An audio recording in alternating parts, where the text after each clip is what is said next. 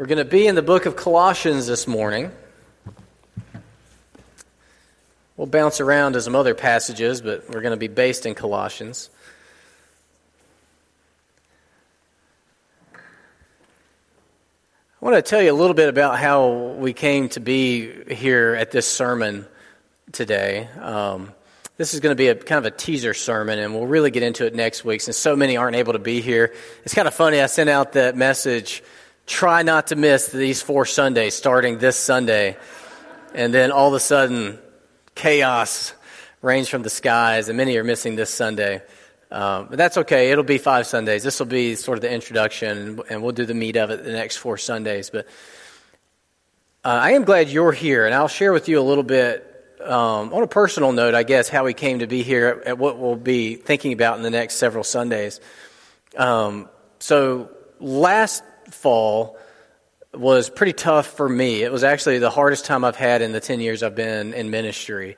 For various reasons, it was just really difficult, and it came to sort of an acute climax of challenge, and I was not doing real great. And my wise wife said, you should go to Crowder's Mountain and just get away just a little bit and gain some perspective on things. I didn't even know it was over there. That's the name of it, right? Crowder's Mountain?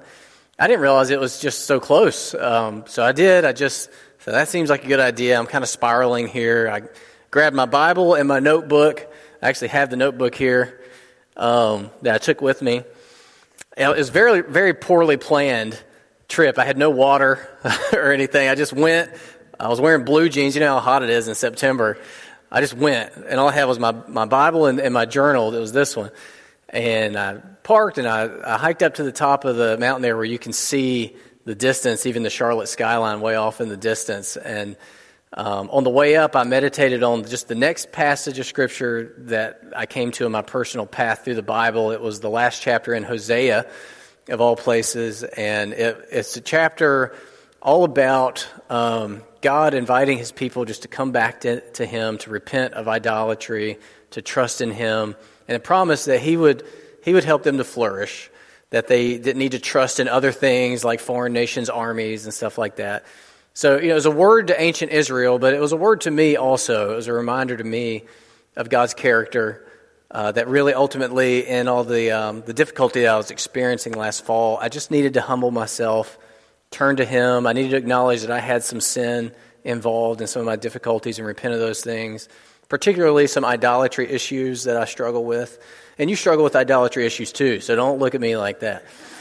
It ended up being just a very important time with the Lord, one of those landmark days with the Lord. And so I prayed through that passage on the way up. I just sort of had my Bible, and I would just read a couple of next verses, and I would just walk and try to meditate with the Lord on what it meant, and sat at the top. And on the way down, continuing to pray, by the time I reached the bottom, I just had a completely refreshed sense of calling here. I mean, it was bad enough. I was really wondering, is this a sign that I'm just not cut out for this anymore?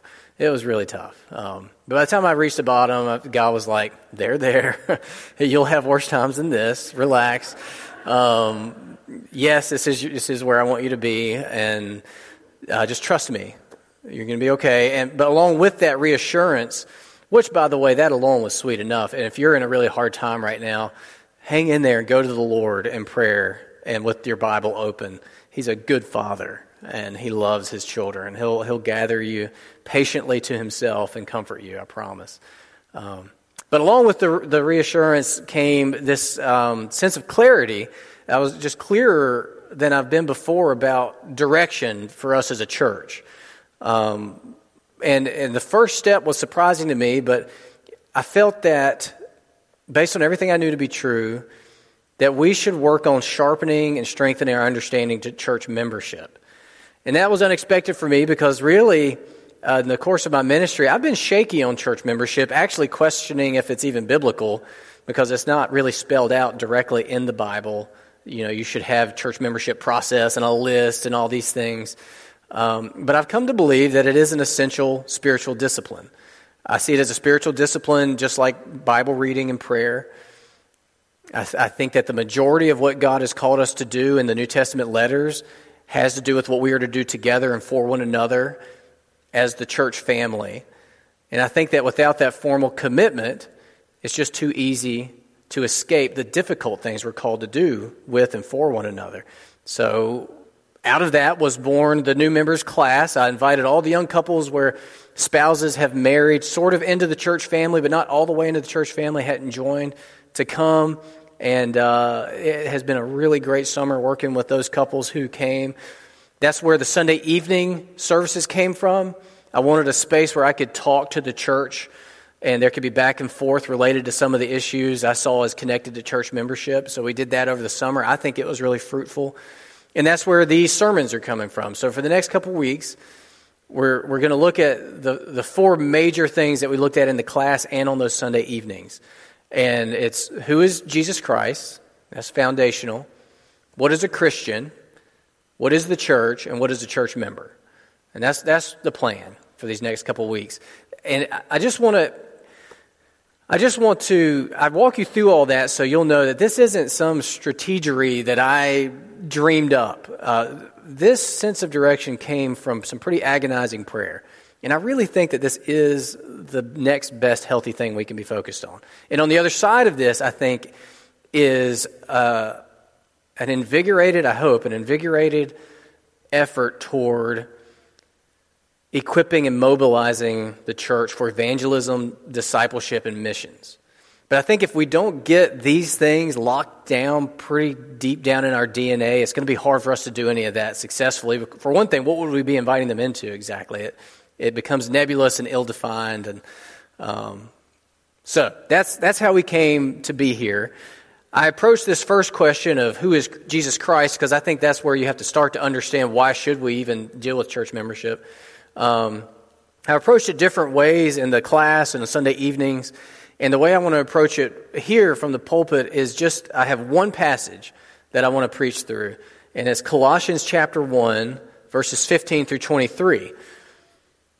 But this morning is just going to be the first point. We're only going to look at verse 15. Now, if you flip over there in Colossians, if your Bible has headings, my heading over this passage is the preeminence of Christ. And it's a good heading for what we're going to see in this paragraph. But that's the idea that Jesus is superior to all others. He is superior above and beyond anybody and everybody else. He stands apart as distinct from anybody and everybody else. And it's good for us to remind ourselves of that because what Christianity calls us to is radical faith and allegiance to this one man. It's putting all of our eggs in this one basket of Jesus Christ. So I think it's good to regularly refresh our understanding of who this man is if we're going to be that serious about following him, as I think we should be. So Colossians chapter 1, I'm just going to read verse 15. This is just one element of who Jesus is. He is the image of God. And we'll meditate on that together, and it'll lead, I think, pretty well into the Lord's Supper this morning. So let's read that verse together. Colossians chapter 1, verse 15. He, referring to Jesus, is the image of the invisible God, the firstborn of all creation.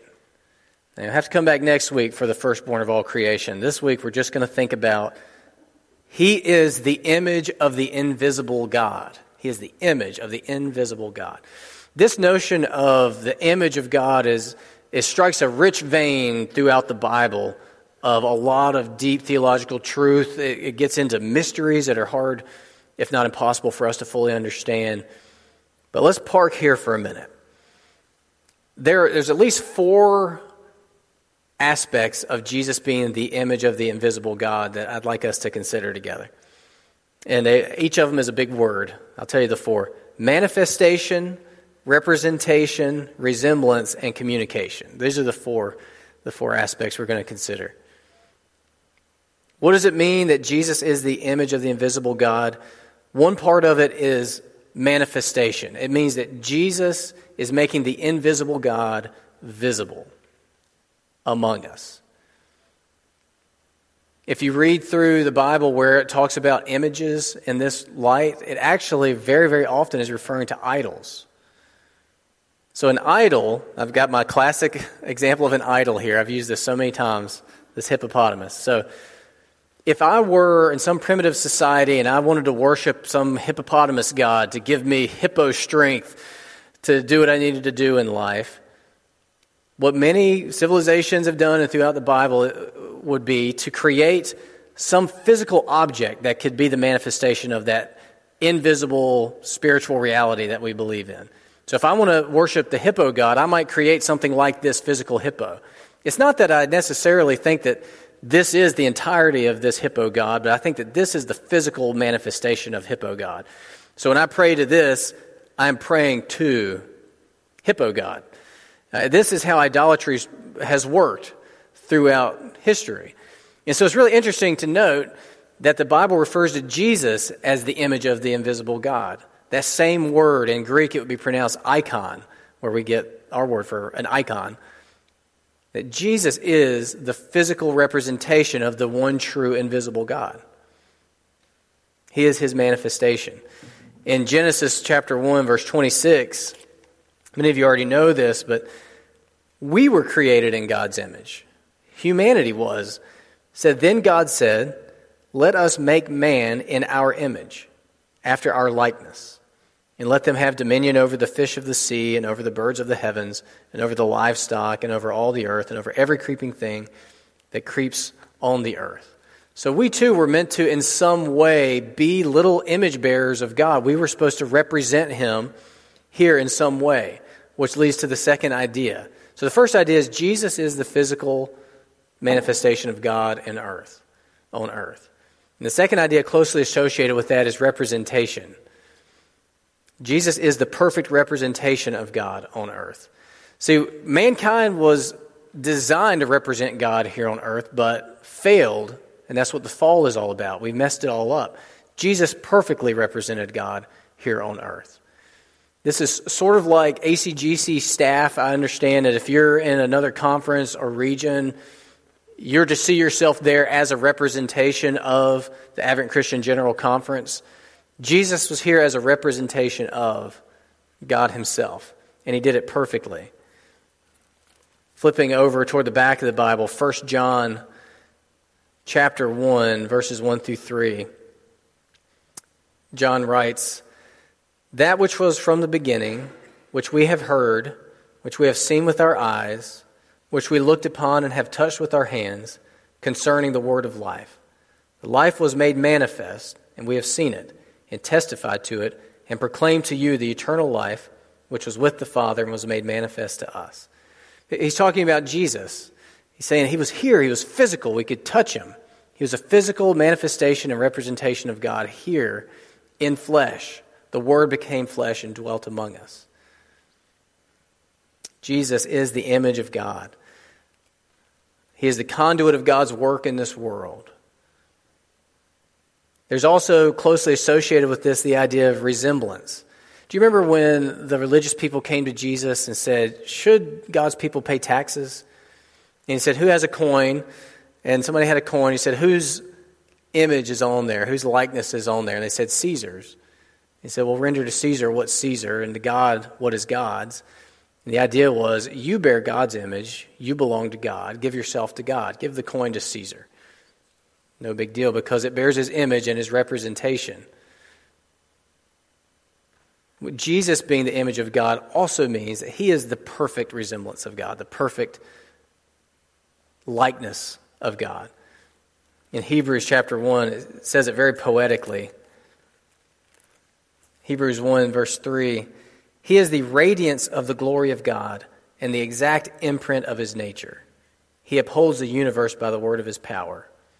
After making purification for sins, he sat down at the right hand of the Majesty on high. For us, it's that first point. He is the radiance of the glory of God, the exact imprint of his nature. If you want to know what God is like, look at Jesus Christ. He is the likeness. He is the image of the invisible God. And the last idea, I think, contained in this notion of Jesus being the image of God is communication. Remember in John chapter 1, he begins similarly in a poetic way. Let's see, actually first Hebrews chapter 1, verse 1. He writes, "Long ago and at many times and in many ways, God spoke to our fathers by the prophets, but in these last days he has spoken to us by his Son." Jesus is God's clearest communication to the world. And this is what John was getting at back in John chapter 1. Verse 1 and then verse 14. "In the beginning was the Word, and the Word was with God, and the Word was God." And then verse 14. "And the Word became flesh and dwelt among us. And we have seen his glory, glory as of the only Son from the Father, full of grace and truth." I was trying to think of what would be a modern way of understanding this communication aspect of Jesus as the image of God. And I think a good example would be emojis. If you text a lot, if you've started to use emojis, you've come to realize how that little image of that face can convey what it would take many, many words to convey. It's actually very useful. That little image conveys a great deal of communication from you to another person. And that's part of what Jesus' function is. He is God's clearest communication to us. In Jesus Christ is communicated all of God's attributes, his love, his justice, his mercy, his grace, his truth, his glory. Now, I walk you through all this, and I want us just to stop with this one idea of Jesus as the image of God, to begin to point out to you and remind you that there is no one else like Jesus Christ. Nobody else images God, the invisible God, like Jesus Christ does. There is no guru out there that you can follow with as much confidence as you can follow Jesus Christ. There is no business leader, self-improvement tycoon that you can trust like you can trust Jesus Christ. There is no human mentor in your life that you can trust like you can trust Jesus Christ. There is no person that you should devote yourself to as wholly as you should devote yourself to Jesus Christ. He alone matches all the criteria necessary to be the Savior and the Lord. And this is just one of many aspects of what makes him so glorious and so worthy. He is the image of the invisible God. Without him, there would be no way to know God.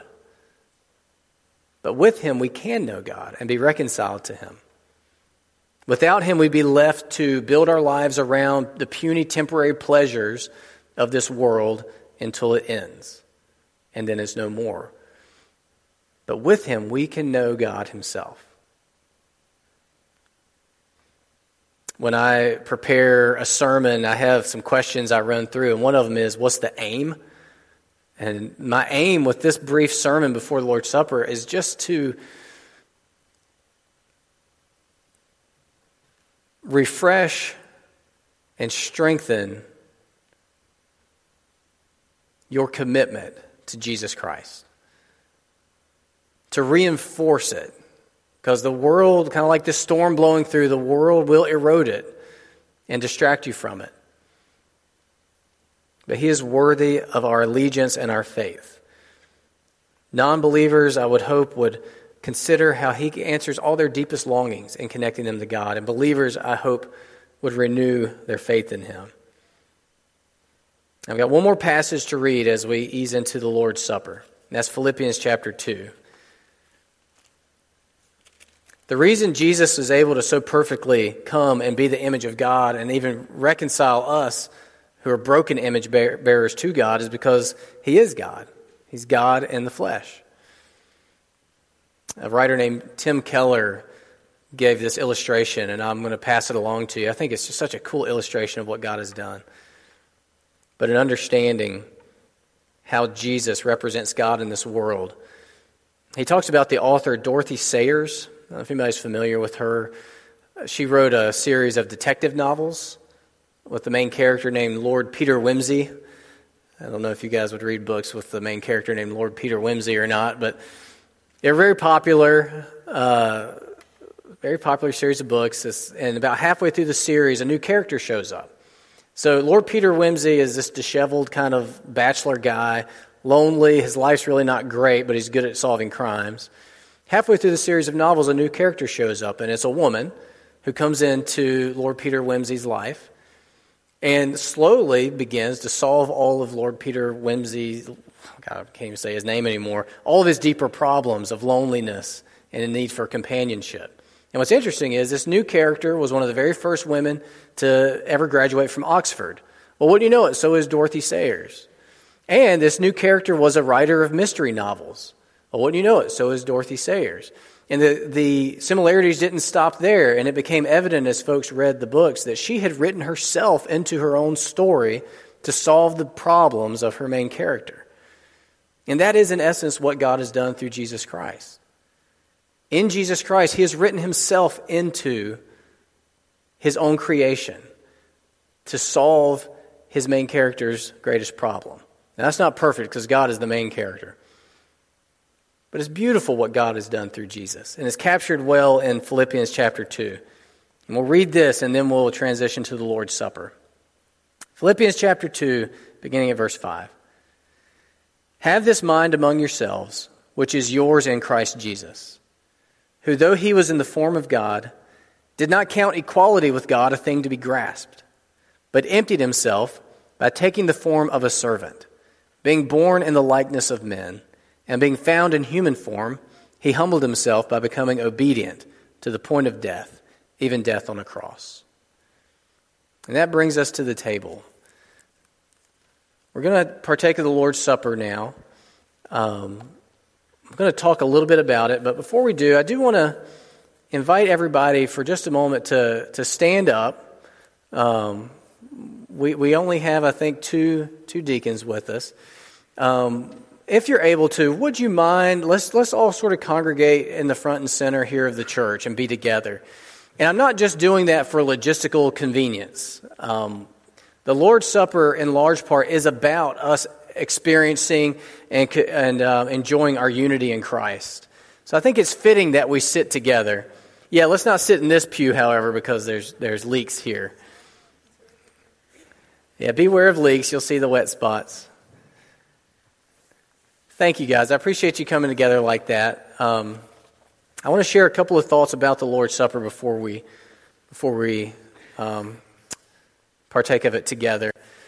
So Jesus really only gave us a couple of real clear things that we're to do in at all of a formal way like this. It's baptism and the Lord's Supper. The rest of our lives are supposed to be all intertwined, and we're supposed to be doing all kinds of stuff in obedience to Jesus for each other. But these are sort of the big two things. So this is important, what we do here at the Lord's Supper. I came across a phrase that captures it. It's a ceremonial distillation of his final meal with his disciples before he left. And he told them to continue this, to keep doing this.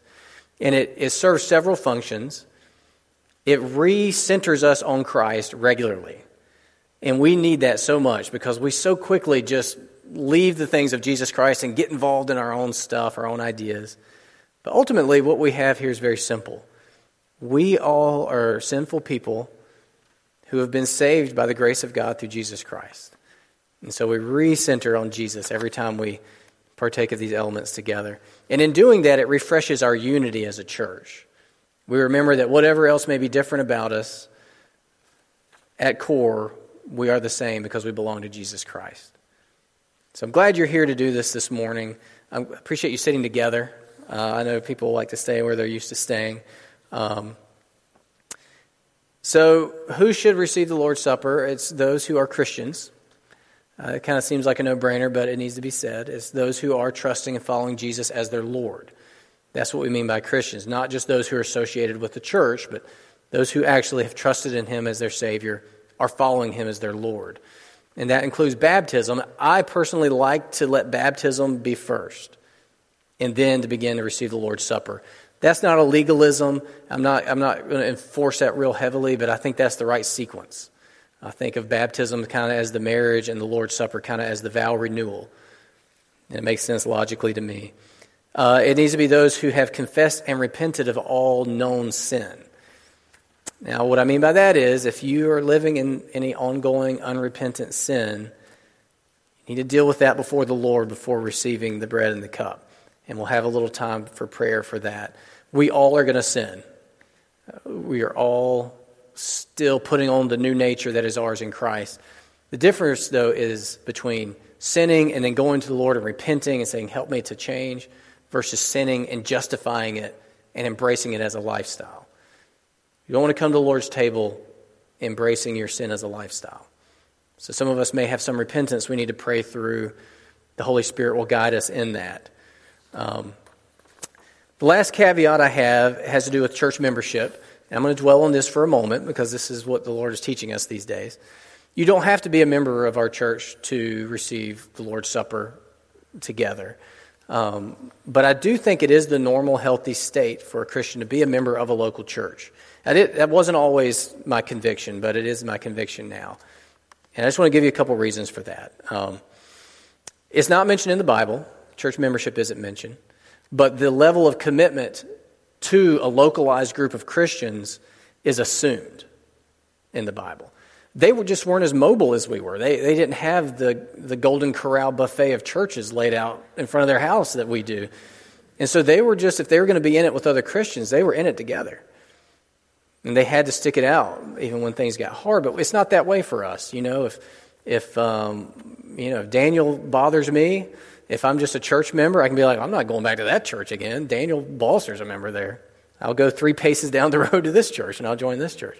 And then somebody annoys me there, well, I'll go down to this church. And we just bounce around. But when we're able to that quickly eject, it short-circuits so much of what the Lord wants to do among us.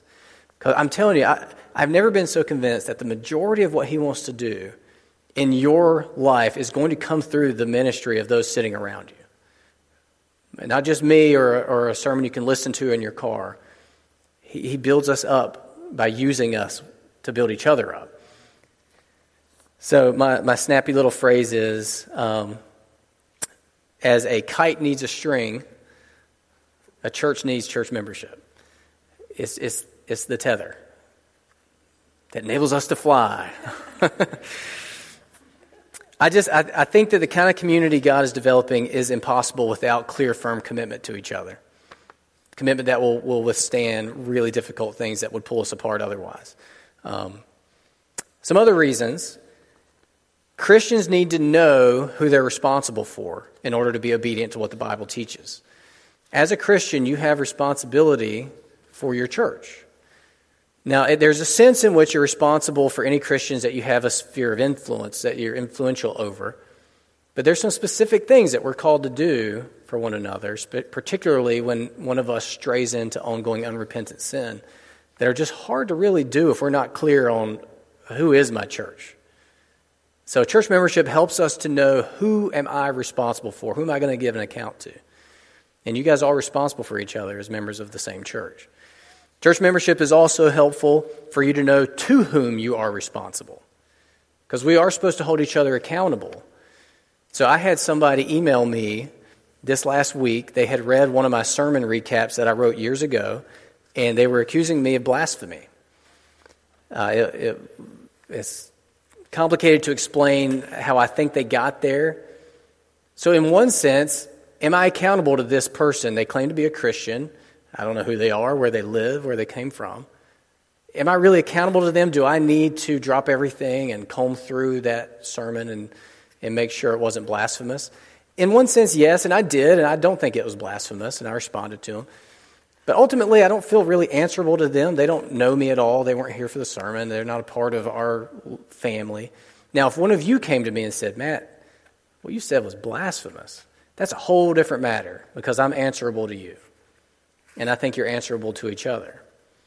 And I think we've got to get this straight, or else we'll have a continued pattern where from time to time one of us will start to back away from Christ and start to embrace sin and start to live in sin, and nobody will be able to say anything about it because we didn't realize we're supposed to be answerable to each other. So it's very helpful to know what the boundaries are. Part of this comes from the Scriptures, specifically 1 Corinthians 5:12, where they're dealing with an issue where someone has strayed into sin. Paul's telling them how to handle it, but he says this in verse 12, "What have I to do with judging outsiders? Is it not those inside the church whom you are to judge?" So there's this notion that there's an outside and there's an inside. It's really helpful to know the distinction between the outside and the inside in order to do the hard work that God calls us to do together. Another reason I think it's helpful to practice church membership is it helps you to know who your pastor is, or who your pastors are if we ever have more than one pastor. Are you to... I'm going to read this passage. I always feel uncomfortable reading it. I didn't write this. Obey your leaders and submit to them, for they are keeping watch over your souls. Okay. Who is your pastor? If you're not a part of a local church with some level of commitment, how do you know who your pastor actually is? Are you to obey and submit to just any Christian leader? You've got Christian leaders potentially speaking into your life from all over the place. You've got televangelists on TV. They are setting themselves up to be a Christian leader. Do we need to obey and submit to them?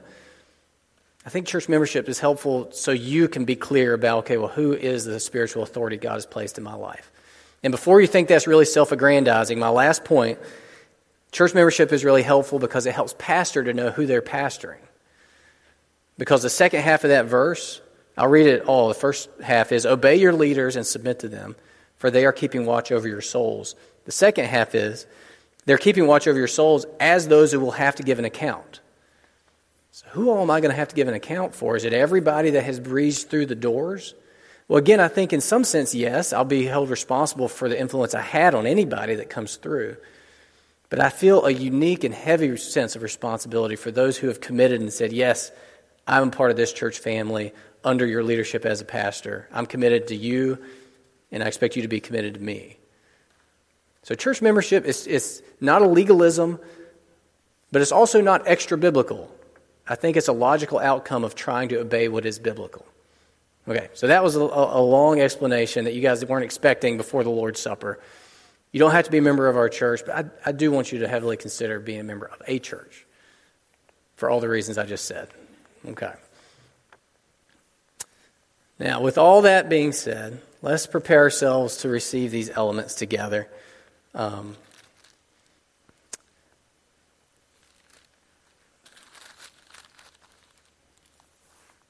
We always read 1 Corinthians 11 when we approach the table. Paul wrote, "For I received from the Lord what I also delivered to you, that the Lord Jesus, on the night when he was betrayed, took bread, and when he had given thanks, he broke it and said, 'This is my body, which is for you. Do this in remembrance of me.'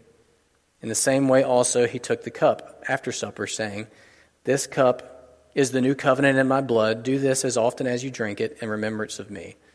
For as often as you eat this bread and drink the cup, you proclaim the Lord's death until he comes.'" Father, please prepare our hearts to receive this little piece of bread, this little cup of juice, in light of what it represents. Jesus' broken body, shed blood, in payment for our sins to reconcile us to you and one another. Lord, let us be fully and completely united in Christ as we receive this. Amen.